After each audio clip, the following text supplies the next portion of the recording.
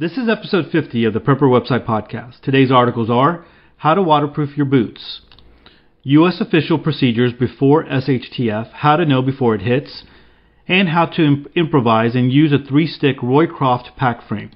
Hey, I'm Todd Sepulveda, the editor of PrepperWebsite.com. This podcast is an audible version with some commentary of articles that have been posted on Prepper Website, a daily aggregator of preparedness information. These articles are some of the best that have been recently posted on PrepperWebsite.com.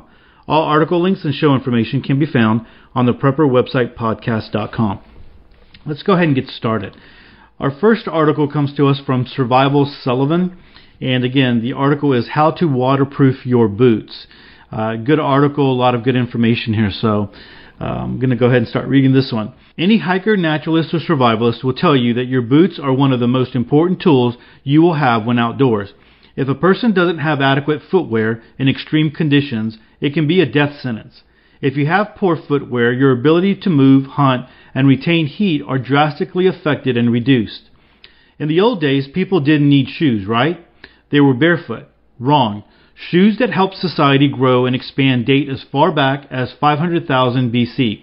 Strips of leather for early man, then additions of studs and iron nails with the Romans as they marched. Today, while some may follow fashion, the modern survivalist has other things to consider when selecting shoes and his needs for them. He also needs to know how to clean, protect, and extend the life of this valuable commodity.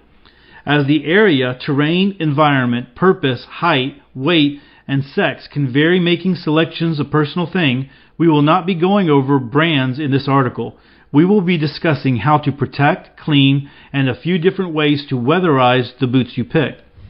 The main things to look for in a shoe for preppers: thick soles for insulation and to resist slipping, breathable layers and the ability to take wear and tear, comfort, rugged construction, reinforced toes, good arch support, puncture-resistant soles, electric shock-resistant materials, and shoes that can aid you in walking, climbing, crawling, and running. We have to clarify that to make your boots waterproof, you are only temporarily doing that. No amount of product or spray will make them permanently waterproof. If they are subjected to harsh weather and elements, you may need to apply waterproofing products quite often. When you waterproof, you are building a seal on the boots to make them resistant to water and moisture. There are a few ways of providing water resistance. Waterproofing is different than using shoe paste or creams to soften and nourish the leather, as they usually are absorbed into the leather, but do not leave a seal to resist water. Wax-based polishes may protect somewhat against light moisture and salt, but adding a shine is not the same, although afterwards they may look the same with a nice sheen and luster. Specialty compounds for waterproofing. The main purpose of these is protection, and they do a pretty good job at it. They can be used with a polish to provide the best of both worlds in visual and functional applications. Spray-on compounds to waterproof. These are better than nothing, but they lie on the surface and do not penetrate the leather. If it contains silicone, it may dry out natural materials like leather. Using natural products. I like to use beeswax or lanolin for natural protection. They may darken the leather, so test first. It is now time to waterproof your boots to help extend their life and functionality as tools that you can rely on to do their job. I am using lanolin, the melted more liquid golden oil, and store-bought 100% beeswax to show you how we waterproof our boots and the before and after. There is a section below on melting beeswax that is in chunks, usually when you buy it from the local community garden. Step 1. Select a product to use. Water-based is good for all leathers. Oil-based should only be used for full grains leather. Oil-based may darken your leather. If you can find out what kind of leather the shoes are made from, there are specialty products for suede, nubuck, and split. If you are going to dye the leather, do it now. Step 2. Clean them with leather soap and a toothbrush to get all dirt and debris out of the cracks and seams, but do not let them dry completely. Leather opens up when it's wet, and we want the pores open. You want them to be damp. Then, when water has penetrated the leather, will be cold and darker. Step 3. Apply your product. Commercial products will have directions. Put most spray or wipes on. For beeswax or lanolin, see our other DIY directions. Use a lint-free cloth. We use socks or old t-shirts. Step 4. Wipe on the surface and pay attention to get it in any joints, cracks, or seams. These will be your points for entry for water. This boot needs some love. And so I just want to say on this article, there's a lot of pictures here. So a lot of good close-up pictures, a lot of pictures of different products and things like that. You definitely want to go check those out. Step 5. You do not need to apply any products to rubber soles or rubber parts. For the seams that are plastic or bottom heels, etc., I work in some wax or use a fabric bonding agent, pictured below, to fill a crack. Step 6. After letting everything soak in, use a clean cloth to wipe away the excess. Step 7.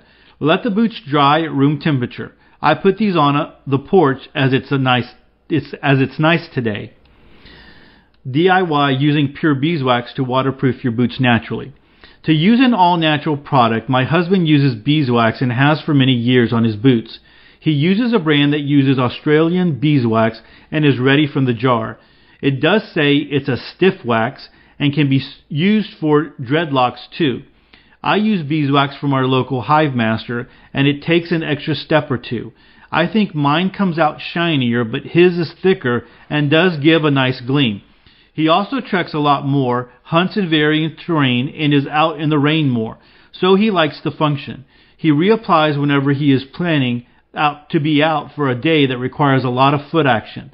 Unless he ran into wet conditions, heavy weeds, and undergrowth that would scrape it off, or heavy marshy mud, about once a month he reapplies. I do mine a few times a season.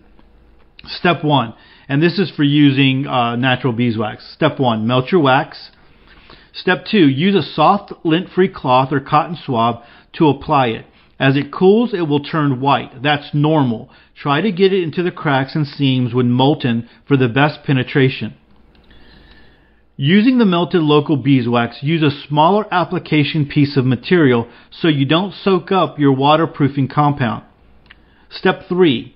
He then uses a heat source to remelt the beeswax to make it sink in better. You can use a heat source like a heat gun, but he just puts them in front of the space heater. Step 4. After buffing, you will have a nice sheen. In the picture below, store-bought beeswax is on the left and natural local beeswax is on the right. This is just applied to the toes. So again, lots of pictures here. And that's why it's kind of taking me a little bit of time between steps, because I'm having to scroll down big pictures, which makes for a good shot, and so you get a good shot of what they're talking about. Step 5. This is optional. For the beeswax and natural products, if it looks dull, buff with a soft cloth. These are after the whole boot has been treated.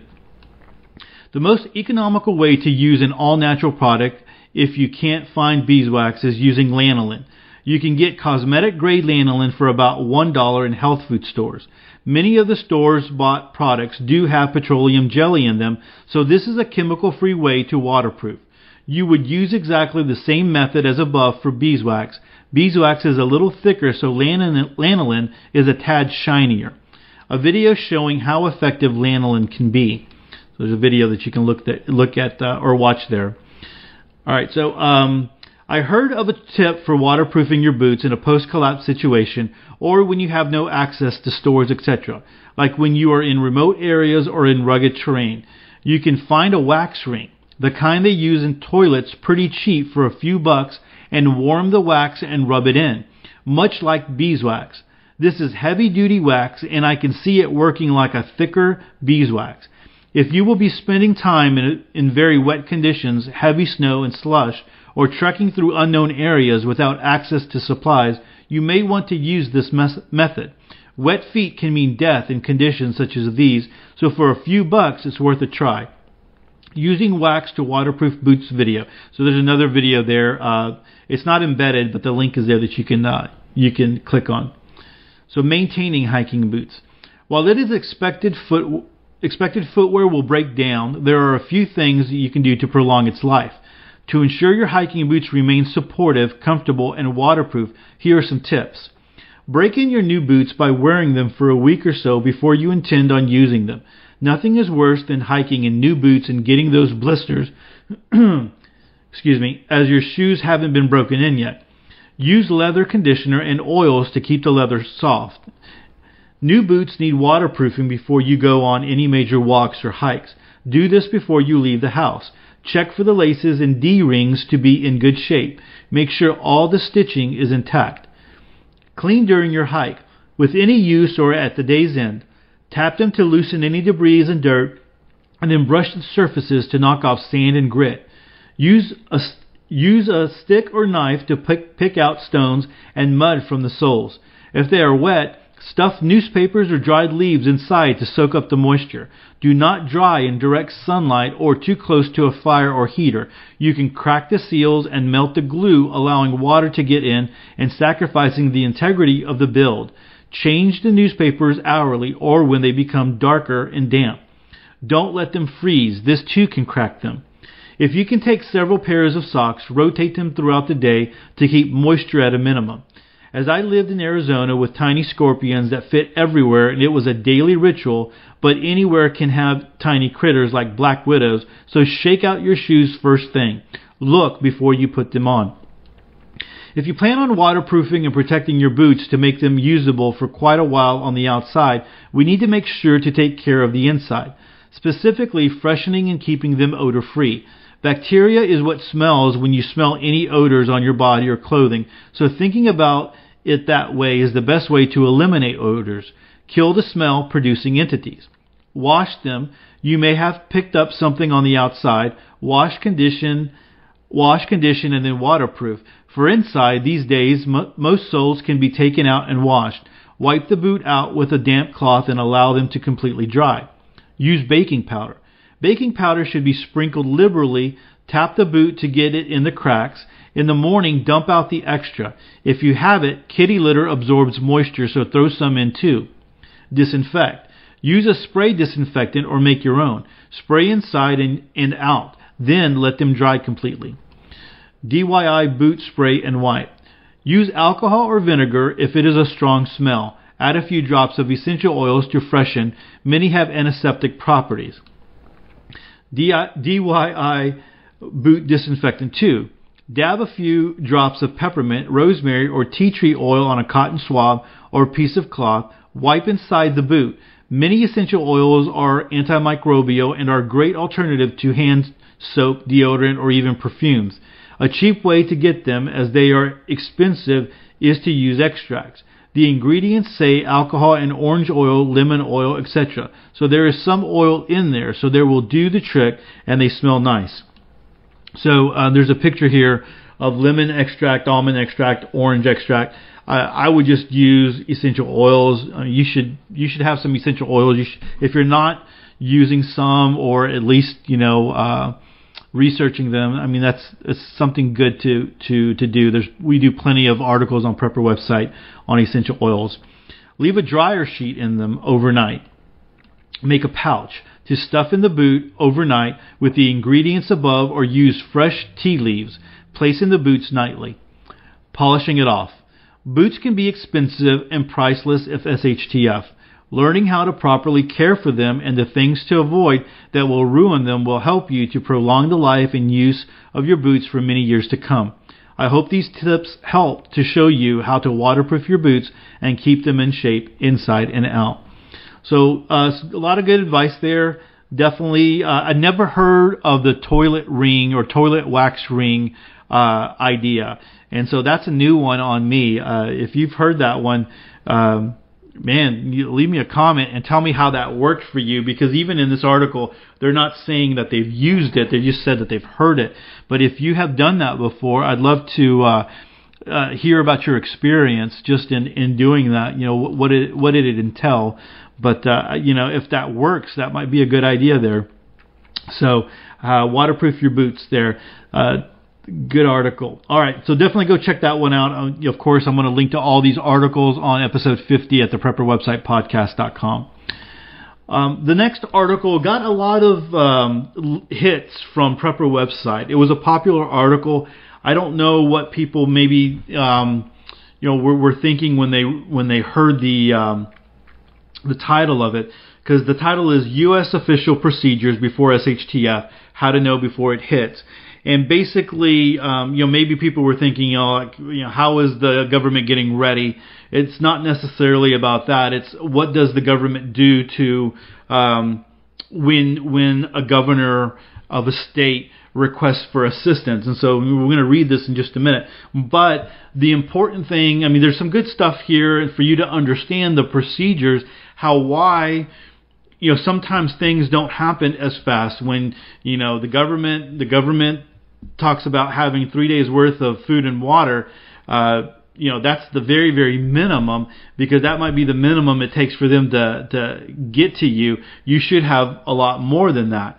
But anyway, I think this is good just to kind of understand the procedure. And then they do have some helpful stuff at the end here. This is coming to us from askaprepper.com. Again, U.S. official procedures before SHTF, how to know before it hits. In any major disaster or SHTF situation, there will always be two critical forces that respond, the government and you. Knowing what the government will do and what you should do are both critical. You need to know what action the local, state, and perhaps the federal government will take so you know what to expect, and you also need to know what you must do before disaster strikes so you aren't caught off guard. Government will always play a critical role before and during an SHTF situation from at least the local and state levels, and in a large enough catastrophe from the federal level as well. This step-by-step process of how government will usually react to large-scale disasters should help clear things up for you. First and foremost, the federal government will only lend assistance to the situation after an official request has been made by the governor of the state.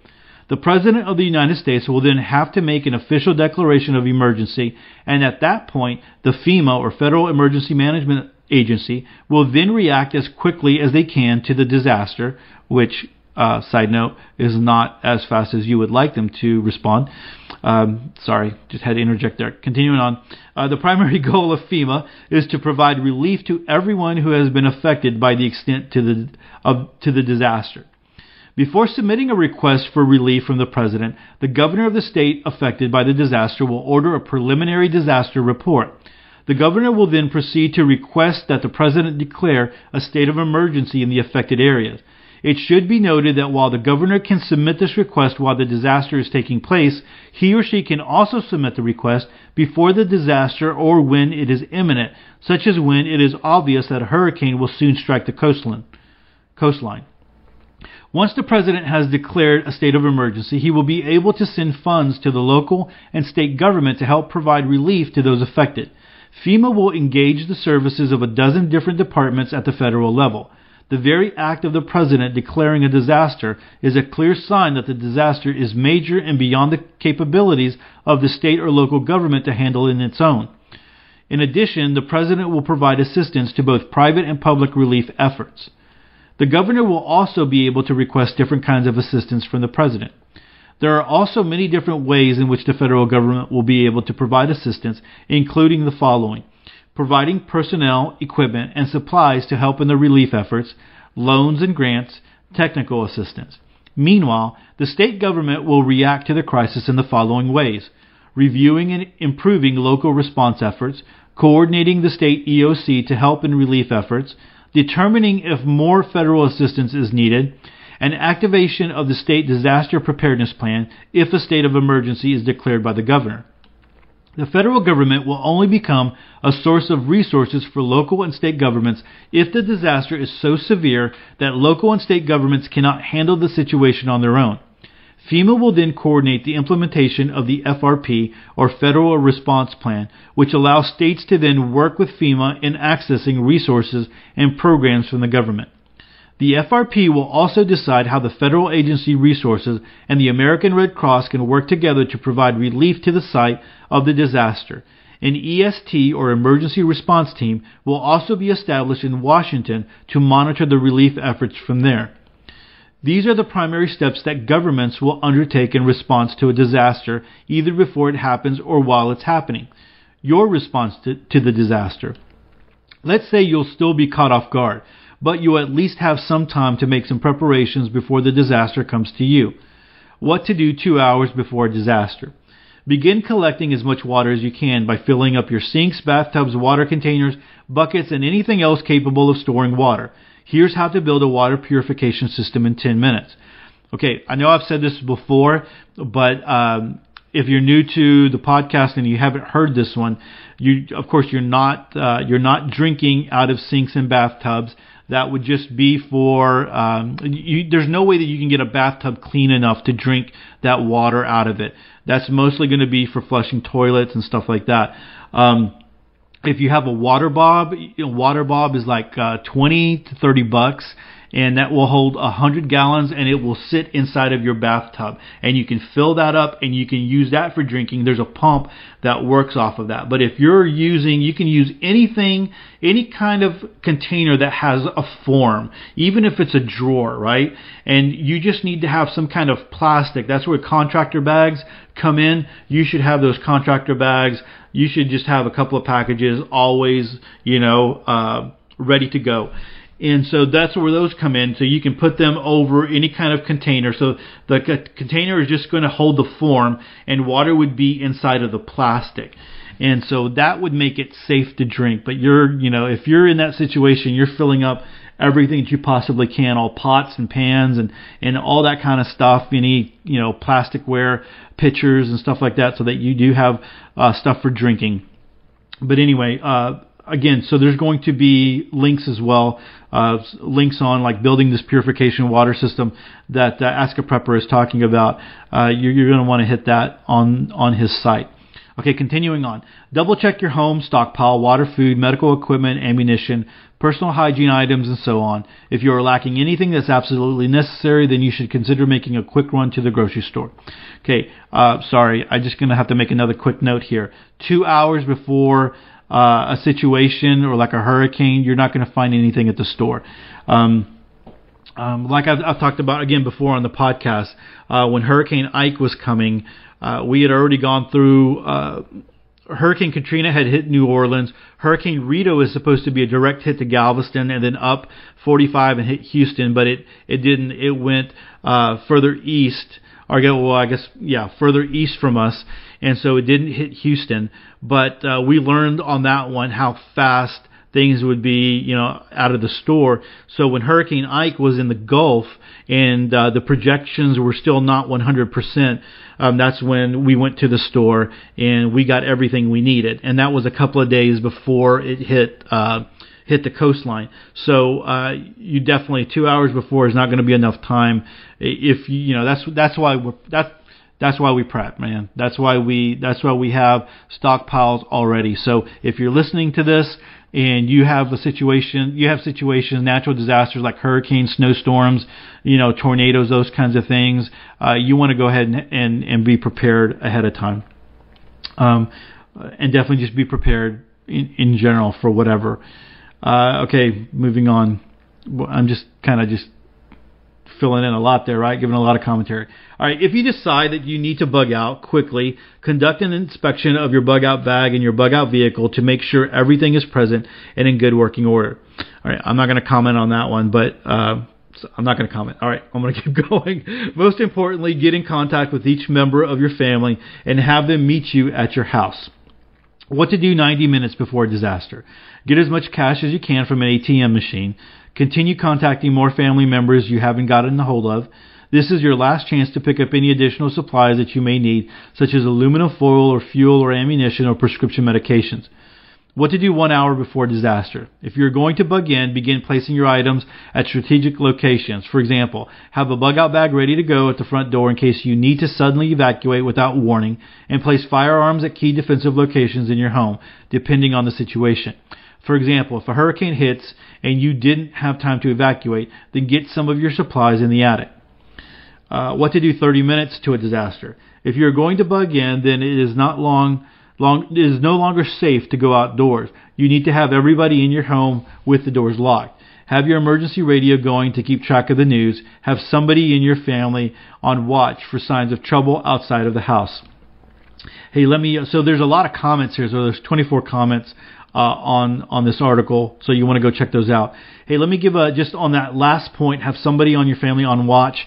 When Hurricane Ike hit, a lot of our area was without electricity, and we lost electricity probably for about 4 days. some of our friends had power, so my wife and the boys went to go stay. I decided to stay here, and which was, it was dark, whatever. I wanted to stay here at the house, and it was a good thing that I did because the rain came that next evening, and there was so much debris and so much rain in the backyard, in the pool, that our drains, so we have drains that go out to the street, that our drains were clogged, and water was starting to go over the side of the pool and was starting to run into our porch. So in the middle of the night, it was raining, it was kind of storming, it was nasty. But in kind of waking up, because it's hot and the AC's not running, you don't have power, and just using the flashlight and looking outside, I could see that it was puddling, and I could see why. So I was able to go out to the pool and in the middle of the night when it was kind of storming, and move the debris from the drain. So it's good to be on the watch and kind of looking out and making sure that everything is going to be safe. It would have sucked that we got through the hurricane fine, except for losing power, and then we go to a friend's house and then come back the next day and then we're flooded because of the pool, because there was debris in the pool. So that's a good point there. All right, but if you have to bug out, you have to bug out. There's nothing you can do about that. But I was glad that I stayed that evening.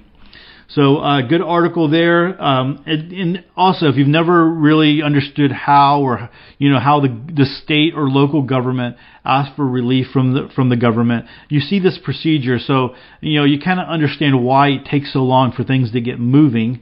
And why you should be prepared for yourself, and why you shouldn't depend on that. All right, so moving right along. So because it is Friday, I usually pick an article from the archives, and decided to go in. I realized that we haven't had an article on Bushcraft recently. So, my friend Todd at Survival Sherpa went into the archives and went to go find an article that I thought would be beneficial to us out here, and found this one. This was a good article. I remember reading it while back in the day, but it's 2 years old. But it's really great. Todd does a great job of providing a lot of pictures, graphics, videos, and he's doing it all. This is all his own stuff. So I appreciate his work in what he does in putting together his articles. So this is called How to Improvise and Use a 3-Stick Roycroft Pack Frame. And you might think, man, I've got my own bug out bag, or I've got a backpack. Why would I even need this? He lets you know why you need this here at the beginning. So let's go ahead and start reading this from survivalsherpa.com. How to improvise and use a 3-stick Roycroft pack frame. All right, here we go. Debates happen from time to time over which is more important for self-reliance, gear or skills. With our emphasis on developing doing the stuff skills here, you probably already know my position. But then again, you may be surprised. Here's my take. Both skills and gear are essential to self-reliant living. Modern gear is not evil, neither are primitive tools. Each primitive skill practitioner, prepper, homesteader, and woodsman needs tools. It has something to do with opposable thumbs. Tools wrapped by skilled thumbs are capable of making gear. For instance, take the modern backpack. They're constructed with state-of-the-art material and built with internal frames. They're designed to haul loads comfortably over long distances. My Osprey pack has many convenient pockets, pouches, and bells and whistles. But what kind of burden can you carry with modern internal frame packs? Clothing and camping stuff mostly. Here's the thing though. Try carrying a load of firewood back to camp or quarter deer with an internal frame pack. They're pretty one-dimensional. People all over the world have been using crude A-frame packs to carry heavy burdens for thousands of years. Otzi the Iceman used an external frame pack over 5,000 years ago made of a bent sapling. Though his was not an A-frame style pack, an external frame can carry odd-shaped loads that modern internal frame packs can't. Let's get started. You'll get to use knife skills, knots, and lashings to make your own. Roycroft pack frame. The Roycroft pack frame was named, not self-named by the way, after Morris Kochanski, friend Tom Roycroft. Mr. Roycroft, a survival instructor in the Canadian military in the 1960s, used the time-tested idea of using 3 sticks and cordage to teach downed pilots how to construct a pack. The simple idea was adopted and used successfully. Material list: 3 sticks, cordage, cutting tool. Knots and lashings: a trucker's hitch, a bowline, blood knot, clove hitch, and lark's head. Step 1. Harvest 3 sticks. Upright poles: harvest saplings that are straight and thumb size in diameter. For the uprights, cut 2 sticks that measure from armpit to finger tip in length. Stripping the bark from the poles will help preserve the wood, but it isn't necessary. Lumbar pole: this stick should measure from elbow to fingertip. Try to find a stick that is slightly curved to conform to your belt line. However, a straight stick will work. Step 2. Lashing uprights. Start by using a tripod lashing on the 2 uprights. Place the 2 uprights together with the bottoms even. Begin lashing about 3 inches from the top of the poles. When done, spread the 2 apart to form the A-frame. Again, Todd does a great job of giving you a lot of pictures here and showing you exactly what he's talking about. Check out our video tutorial on how to lash a tripod. You'll only lash 2 sticks though. Lashing with natural cordage may require a butterfly notch at each intersection. Step 3. Lash the lumbar pole. So edit 10/20/15. After publication, Chris Noble, a friend and writer, owner of Master Woodsman, noticed something about my frame. My lumbar pole is to the inside of the frame. By lashing this piece to the outside of the upright poles, a small shelf is created which would offer a ledge for loads like camping chuck box to rest upon. Thanks for suggesting this Morris Kochanski's modification and your attention to detail. Place the lumbar stick on top of the upright so that the bend is protruding between the 2 uprights. Make sure you have about 1.5 inches of overhang at each intersection of the lumbar and uprights. The intersections will not be perpendicular. Use a square lashing or diagonal lashing to secure the lumbar section to the upright poles. I use a square lashing on one and a diagonal on the other just for practice. Learn to tie a square lashing here. I'll have to do a diagonal lashing tutorial soon. Step number 4. Attach loops to frame. Loops of cordage are multifunctional. Besides being handy tie-outs to secure loads on the frame, the loops can be used to set up a tarp shelter. You can check out my first video how I set up an emergency 5-minute shelter. To make quick release loops, cut 6 pieces of cordage 18 inches long. Tie a blood knot in each piece of cordage. This knot is easy to untie after being cinched tight. Attach each loop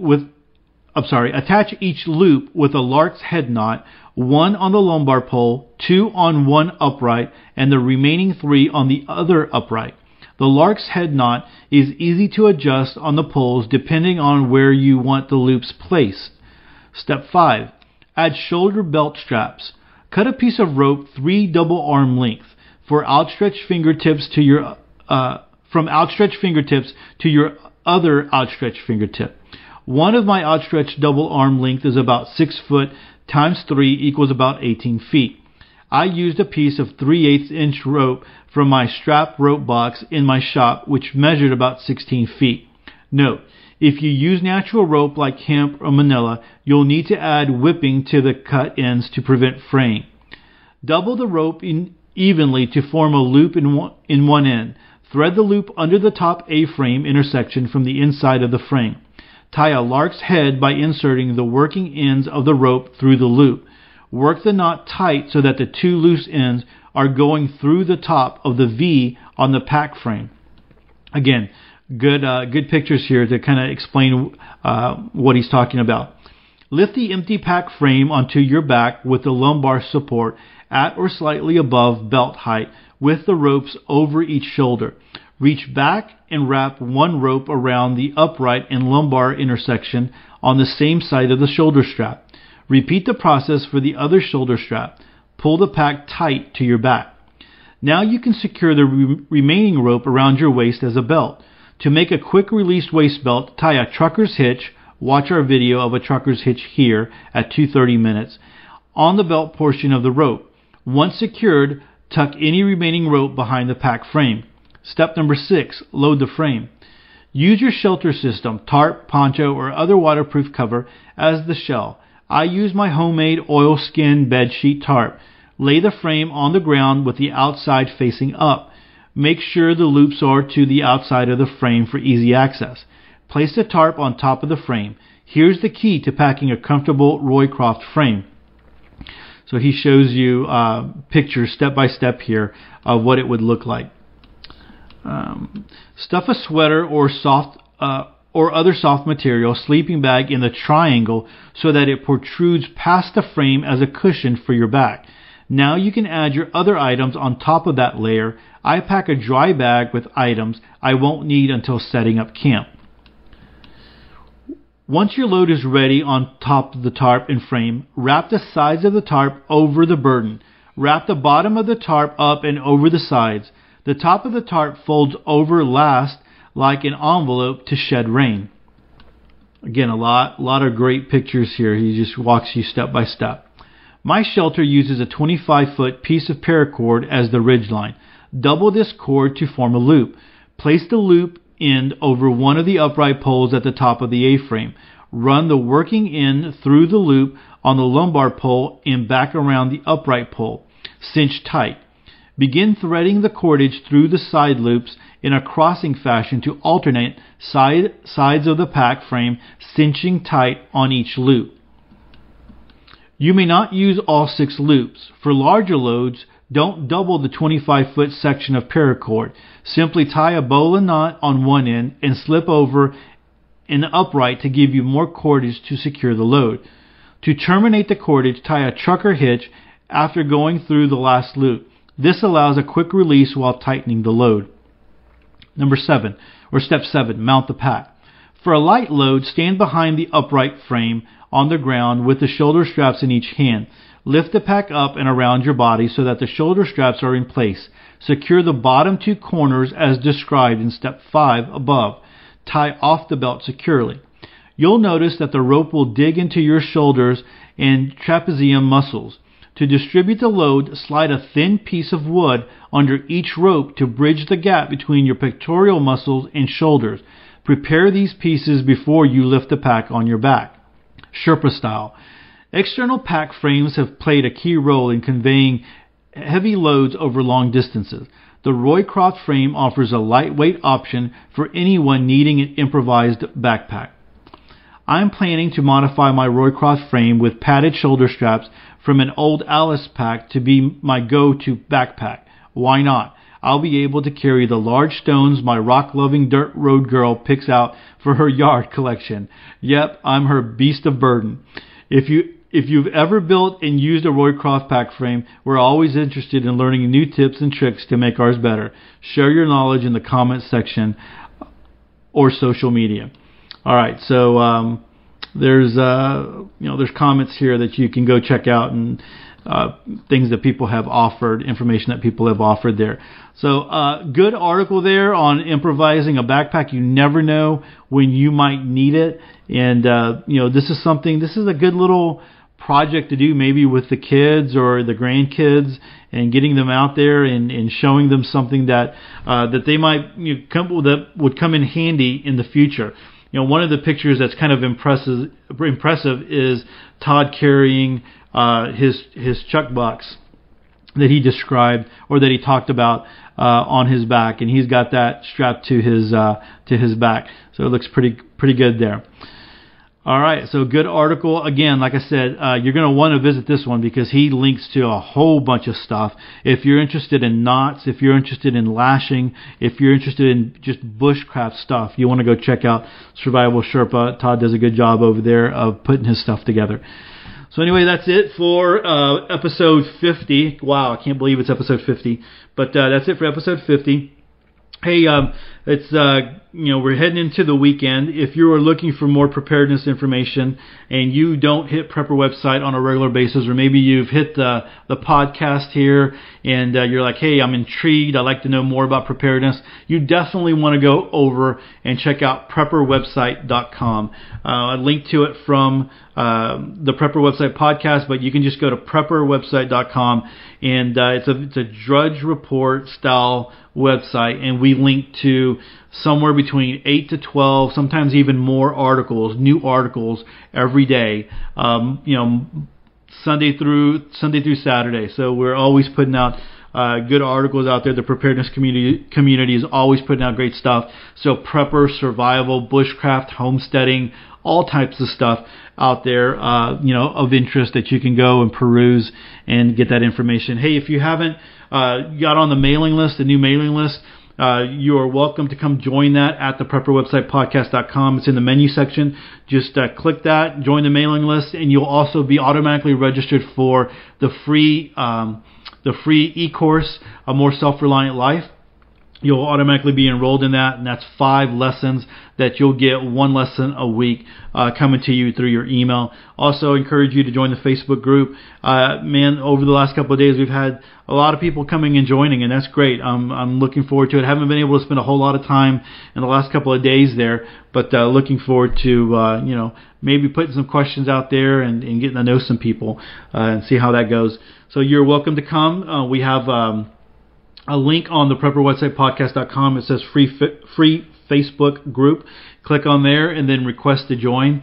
And if you look like you're not a troll or a bot or whatever, you look like if you're somebody who wants to come and be part of a community who's wanting to help each other out, you are more than welcome to come and do that. So I hope you have. That's it for again the podcast. I hope you get a little bit of time this weekend to go do something that will better your self-reliance. So let me end with this. Choose to live a more self-reliant life. Choose not to be so dependent on the government, grid, or the grind. Until next week, stay prepped and aware. Peace.